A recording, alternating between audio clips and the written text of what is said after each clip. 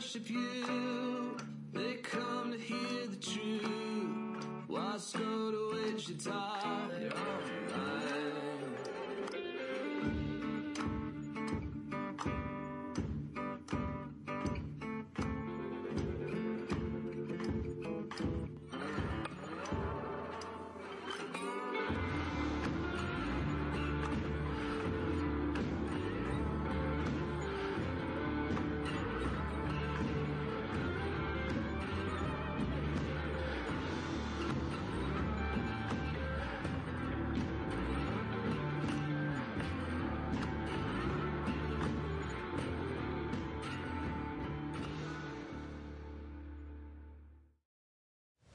Well, happy Sunday to you. Thank you for taking the time to watch and listen. For those in the room, we're starting a brand new series today called Once Upon a Land. And did you have a favorite fairy tale when you were growing up? For some of us, we have young kids right now. We're in the middle of all the tales. And for some of us, we have to think back quite a while because our kids are grown. But we all remember how they begin, right? Once upon a time. They're all the same in that regard. They're essentially all the same. And the story might be a little different. The details might be a little off. But there's always three elements to a fairy tale. The first are the characters. Whether an evil queen or a charming prince or a beautiful princess or a talking snowman, there's always characters in a fairy tale. And then there would be supernatural events, whether a magical mirror or a glass slipper or hair that grows continuously for stories down a tower, or somehow was strong enough for people to climb up, or a beanstalk that grows up into the sky. There are all sorts of supernatural events that went along with the fairy tales. And then the third would be the principle to live by, right? It's don't be vain, value others above yourselves, don't value your position in life over people in your life. Let it go. Right? There's always an important life lesson to these. It's interesting. As a follower of Jesus, the Bible has interesting characters too. A passionate fisherman, corrupt financial advisor, a man with supernatural strength, a slave turned prime minister, evil kings and queens, even a talking donkey.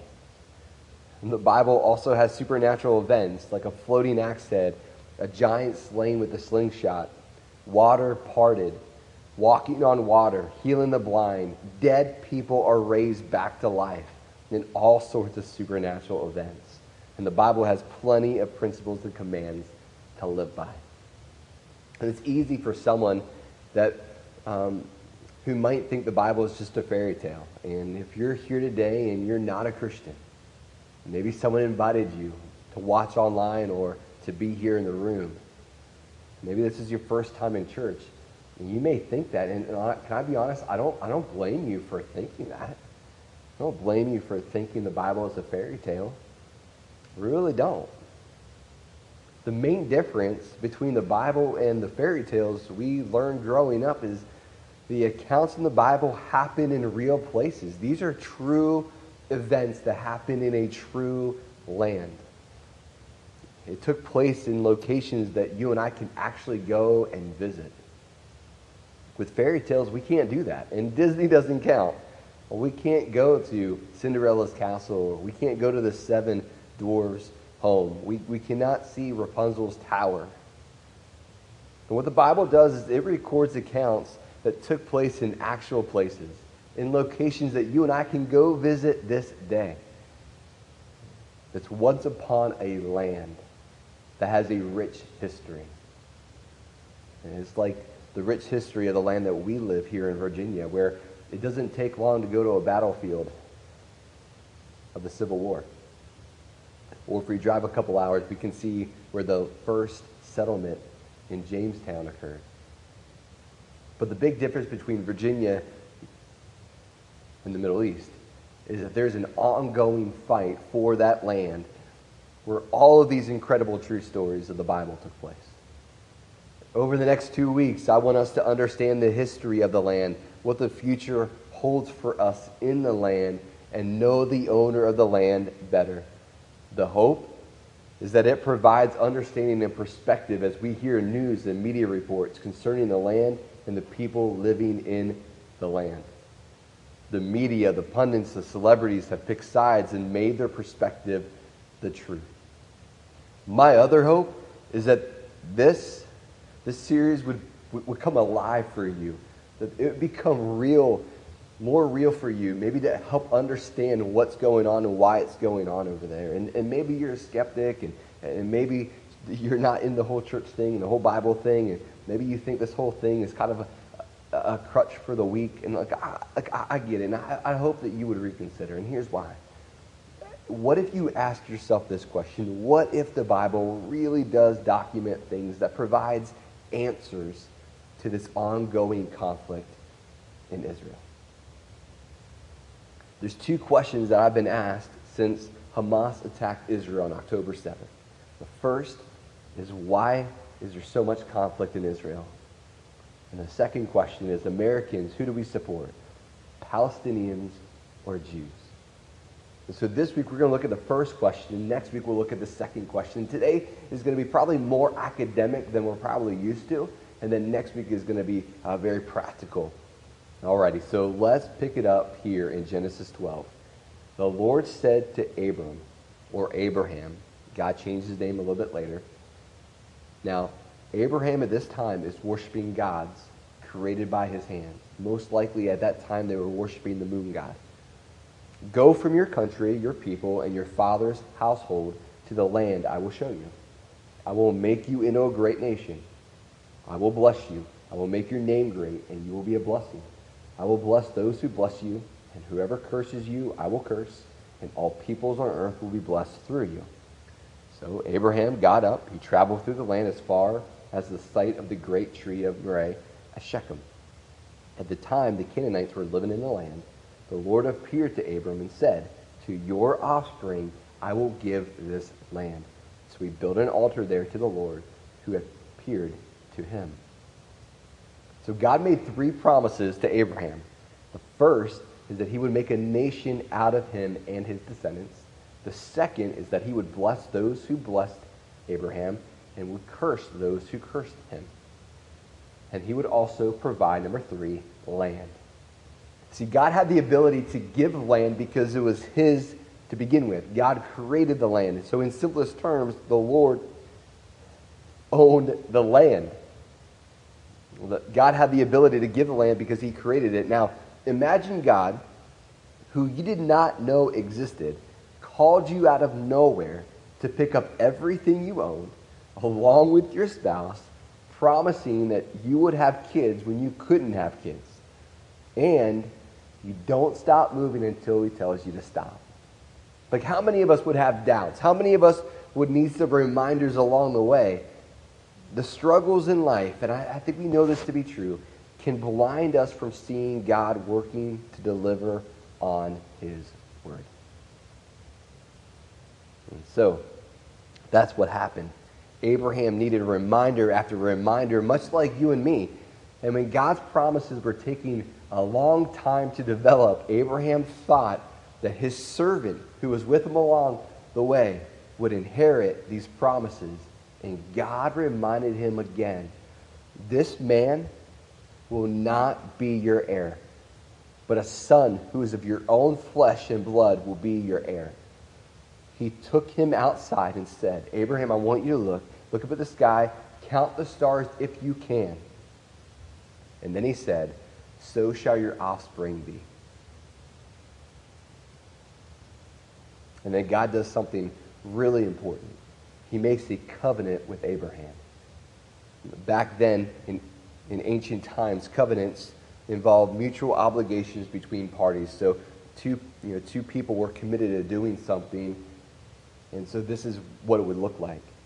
He says, I am the Lord who brought you out of Ur of the Chaldeans. And last month we went through a study called God, Where Are You? We talked about how the Babylonians conquered the southern kingdom of Judah.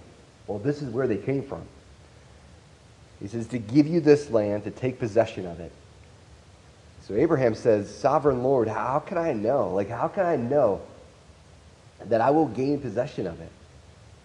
So the Lord said to him, bring me a heifer, a goat and a ram, each 3 years old, along with a dove and a young pigeon. So Abraham brought all these to him, cut them in two, and arranged the halves opposite of each other, and the birds he did not cut in half. And so what they would do is they would make almost like a pathway. You had one half of the animal on one side and the other half of the animal on the other side, and parties would walk in between. So when the sun had set and darkness had fallen, a smoking fire pot with a blazing torch appeared and passed between the pieces.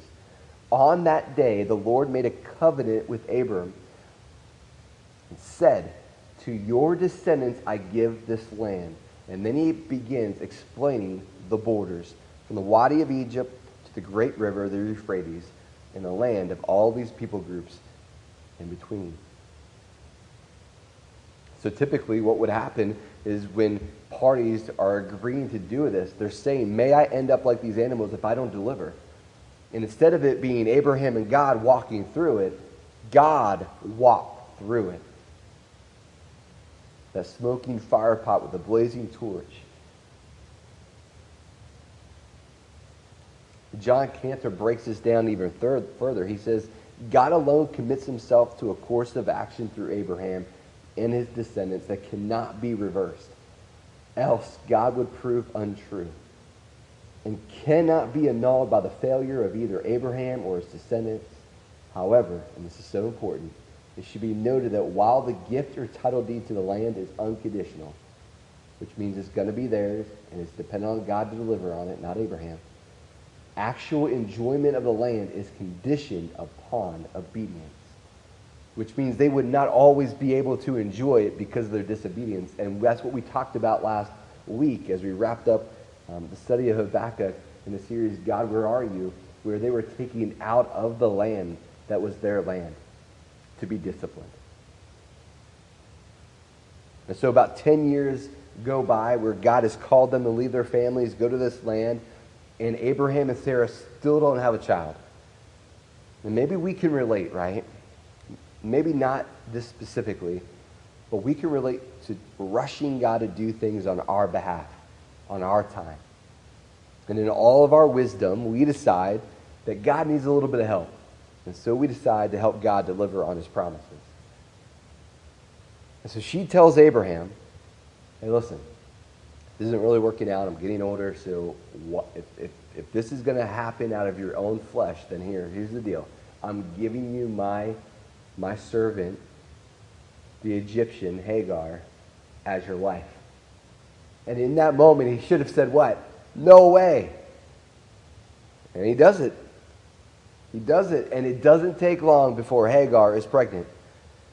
And man, could you imagine what this does to Sarah, man? There's a lot of tension, and Sarah begins to blame Abraham. You're making me suffer. You did this to our family. And Hagar runs away with all the tension. I mean, we can't make this stuff up. Receives word from the angel of the Lord, and early church leaders believe this to be Jesus before his birth, that he was the angel of the Lord. And whether that's true or not, it was a distinct message from the angel of the Lord. You are now pregnant, and you will give birth to a son, and you shall name him Ishmael, for the Lord has heard of your misery, and he will be a wild donkey of a man. His hand will be against everyone, and everyone's hand against him, and he will live in hostility toward all his brothers. So that we're super clear, Ishmael wasn't a mistake. This was an unintended consequence of doing things outside of God's will, outside of God's design, and outside of God's purpose. This is us trying to rush things and making things happen. So eventually, Abraham would have a son with Sarah, and they would name him Isaac. Then Sarah would die, and then he married another woman, and had 6 sons with her. And so Ishmael would have 7 younger half-brothers, and there would be conflict in those relationships because of his personality and because of his decision-making. So then about another decade goes by, and God tells Abraham to get ready as Sarah is ready to have a son at 90 years old. And so He's like, oh, okay. And he offers Ishmael to be the one to inherit the covenant. And God assures him, no. Your wife Sarah will bear you a son, and you will call him Isaac. I will establish my covenant with him as an everlasting covenant for his descendants after him. And as for Ishmael, I heard you. And I will surely bless him, and I will make him fruitful, and he will greatly increase his numbers. He will be the father of 12 rulers, and I will make him into a great nation. But my covenant I will establish with Isaac, whom Sarah will bear to you by this time next year. The land was given to Isaac, not Ishmael. Back then, that was something you talked about. Like at dinner, you talked about this. This wasn't a secret. Hagar would have known. Sarah would have known. Everyone, all the servants would have known. Abraham would have talked about this. Because this type of stuff was talked about all the time in that time and culture. Receiving the inheritance, receiving the blessing from your father was a big, big deal. And the covenant would continue to be an unconditional covenant between God and Isaac's descendants, the Israelites, the Jews, the Hebrews. Then some time goes by. Sarah saw the son of Hagar, the Egyptian, had born to Abraham was mocking. And she said to Abraham, "Get that slave woman and her son away from here. For that woman's son will never share in the inheritance with my son Isaac." And it's hard to believe. Isaac, barely a toddler, would do anything to provoke mocking from Ishmael, who's almost a teenager. But what was the prediction? Yeah, the prediction was because of who Ishmael was, his personality, his decision-making, it would bring hostility between him and his brothers. And this is where the generational tension begins. So fast forward some time, there's a famine in Canaan. So Isaac's son Jacob moves the family down to Egypt, where they stayed for 400 years before escaping through Moses' leadership. And then they get back into the land under Joshua's leadership. And then we see the land occupied by several people groups. So in the ancient periods, it was inhabited by ancient peoples, the Canaanites, the Philistines, and the Israelites. It was also part of the empires of Egypt, Babylonia, Assyria, and Persia at different times as they were being conquered. As they were getting out of the Red Sea, escaping Egypt under Moses' leadership, the Amalekites attacked Israel from behind, taking out the children and the elderly as they came out of Egypt. I mean, very barbaric. Then during the reign of King David, the Ishmaelites went up against God and against his people Israel. So this is what David wrote. The Ishmaelites' goal was to destroy them as a nation so that Israel's name is remembered no more. So the hostility goes back very far. You remember the Amalekites? Well, they were to be destroyed. Unfortunately, someone was left alive. Then Haman, who was a descendant of Agag, king of the Amalekites, plotted to kill the Jews during the king Xerxes' reign. He was married to Queen Esther. This all gets played out in Esther, where the plot's discovered and Haman is executed. The Jews are saved.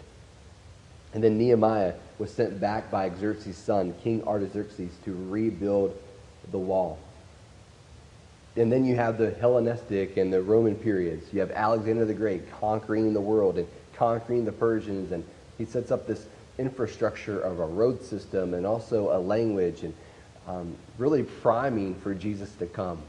And so Jesus shows up, he lives, he dies, he's resurrected, the church is started, and there's a division between Jews and Christians. that eventually the Christians begin spreading out all over the known world at the time. And in AD 70, there's a lot of friction. There's a lot of friction between the Romans and the Jews, and so they destroyed the second Jewish temple in Jerusalem. During that time, the Romans called the land Judah and Galilee, but then there was an emperor, and that emperor did not like the Jews, and so they began calling the land in AD 135 Syria Palestinia, or Palestine, after Israel's two historic enemies, Syria and Philistine. And this is the origin of the name Palestine to describe the land. Palestine is the name for the land. And then you have the Byzantine and early Islamic periods, and in AD 638, Jerusalem was forced to surrender to a Muslim army. They immediately began constructing a mosque on the Temple Mount, which was very offensive to Jews and Christians. About 200 years later, they began attacking the outer areas of Rome, which was followed by horrific persecution of Christians. And that led to the Crusades. European Christians established the Kingdom of Jerusalem in that area, and that has come across as a black eye on church history. The Crusades started out as a response by military Islamic attacks and expansion. The Christians would recapture Jerusalem until 1291, and then Mamluks would take control. And then the Ottoman Empire would then conquer the region in the 16th century through World War I. In the beginning, late 19th century and the early 20th century, here's what happened. Jews began purchasing land in Palestine. And much of this land was bought from absentee Arab landowners. The purchases were often facilitated by middlemen and sometimes involved disputes over land rights. This is really important because then they started taking care of the land, making it very beautiful. Then you have the British mandate. After the First World War, the League of Nations granted Britain the mandate to administer Palestine. The whole goal was to have a Jewish state and an Arab state. Israel declared independence in 1948, leading to the Arab-Israeli War. The war resulted in territorial changes, with Israel gaining control over a significant portion of the land, Palestine. Post-1948 to today, Israel owns a portion of what God has promised Abraham. So here's a map, and the land God has stated belongs to Israel includes everything that modern-day Israel possesses. Add all the territory occupied by the Palestinians, the West Bank and Gaza, some of Egypt and Syria, all of Jordan, and some of Saudi Arabia and Iraq. In 2000, President Clinton facilitated peace talks between Arafat and Barak. Barak proposed a comprehensive plan that included a two-state solution. It was rejected by Arafat. In 2007, Hamas, which means violence in Hebrew, won an election and are committed to eliminating Israel as a nation and Jews as a people. Now here's the thing to know. Not all Israelis are Jews. Hamas wants the land as they do not believe Israel should have the land of their own and live in peace. Gaza is a very poor place to live with over 50% in poverty because Hamas has no desire to pursue and run a free society. So here are our takeaways this morning. Let's kind of make it a little practical. Think of this as the foundation before next week's more practical message. First thing, this all goes back to a father and two sons. God made a covenant with Abraham that included the land, lineage to the Messiah, and himself as the one true God, Jehovah. Abraham had two sons, Ishmael and Isaac. Of course, he had more, but those are the two oldest, Ishmael and Isaac. And God chooses Isaac as the son, the Messiah, Jesus, would come through to redeem people. By choosing Isaac, God rejected Ishmael as that son. Muhammad twisted the story to show that Ishmael was the chosen one, which means, in their mind, in their philosophy, in their perspective, that they own the land. That's their land, their covenant, their God, Allah. The war started back then for those three things, and it will continue for those three things until Jesus comes back. The other takeaway is that when we get ahead of God, we set ourselves further back. Abraham and Sarah decided to take matters into their hands. Perhaps with good intentions, they made God's supernatural promise make sense naturally. In getting ahead of God, they created more suffering for themselves and affected other people's lives forever. How often do we do that? That we try to get ahead of God and we make things harder on ourselves. And then there's God's commitment to keep his word. God made an unconditional covenant with Abraham regarding the land. Now, it was partially fulfilled in 1948, but one day that land will be occupied and led by Jesus, who will rule and reign from Jerusalem as the world experiences peace. And if God has made a promise, he will deliver on that promise. And that's where we're going to pick it up there next Sunday. Two things to think about. First is, what is something that you are doubting even though God has promised it? And number two, how does this change your perspective about God, his people, and his land? Well, let's pray together. Heavenly Father, we are incredibly thankful for your word. We thank you that you give us truth and we're able to understand what that truth is. You give us some answers when it comes to this conflict, and we're asked that you are protecting people who are in the middle of all this. Men and women that just try to get on with their lives. I ask that you will protect them. Father, for those of us in the room who maybe are struggling with believing the Bible is real, and the stories are real, and the stories are true, I ask that you would soften our heart, that we would see that Jesus is real. He's the one true King who can change our lives. That when we surrender to him, when we give him everything, we don't regret it. We are able to live a life of abundance, of joy, of fulfillment, of satisfaction. So, Father, in the meantime, help us to be prayerful for what is going on over there. Help us to be mindful that we're getting our facts straight as we have conversations with people. Help us. In Jesus' name, amen.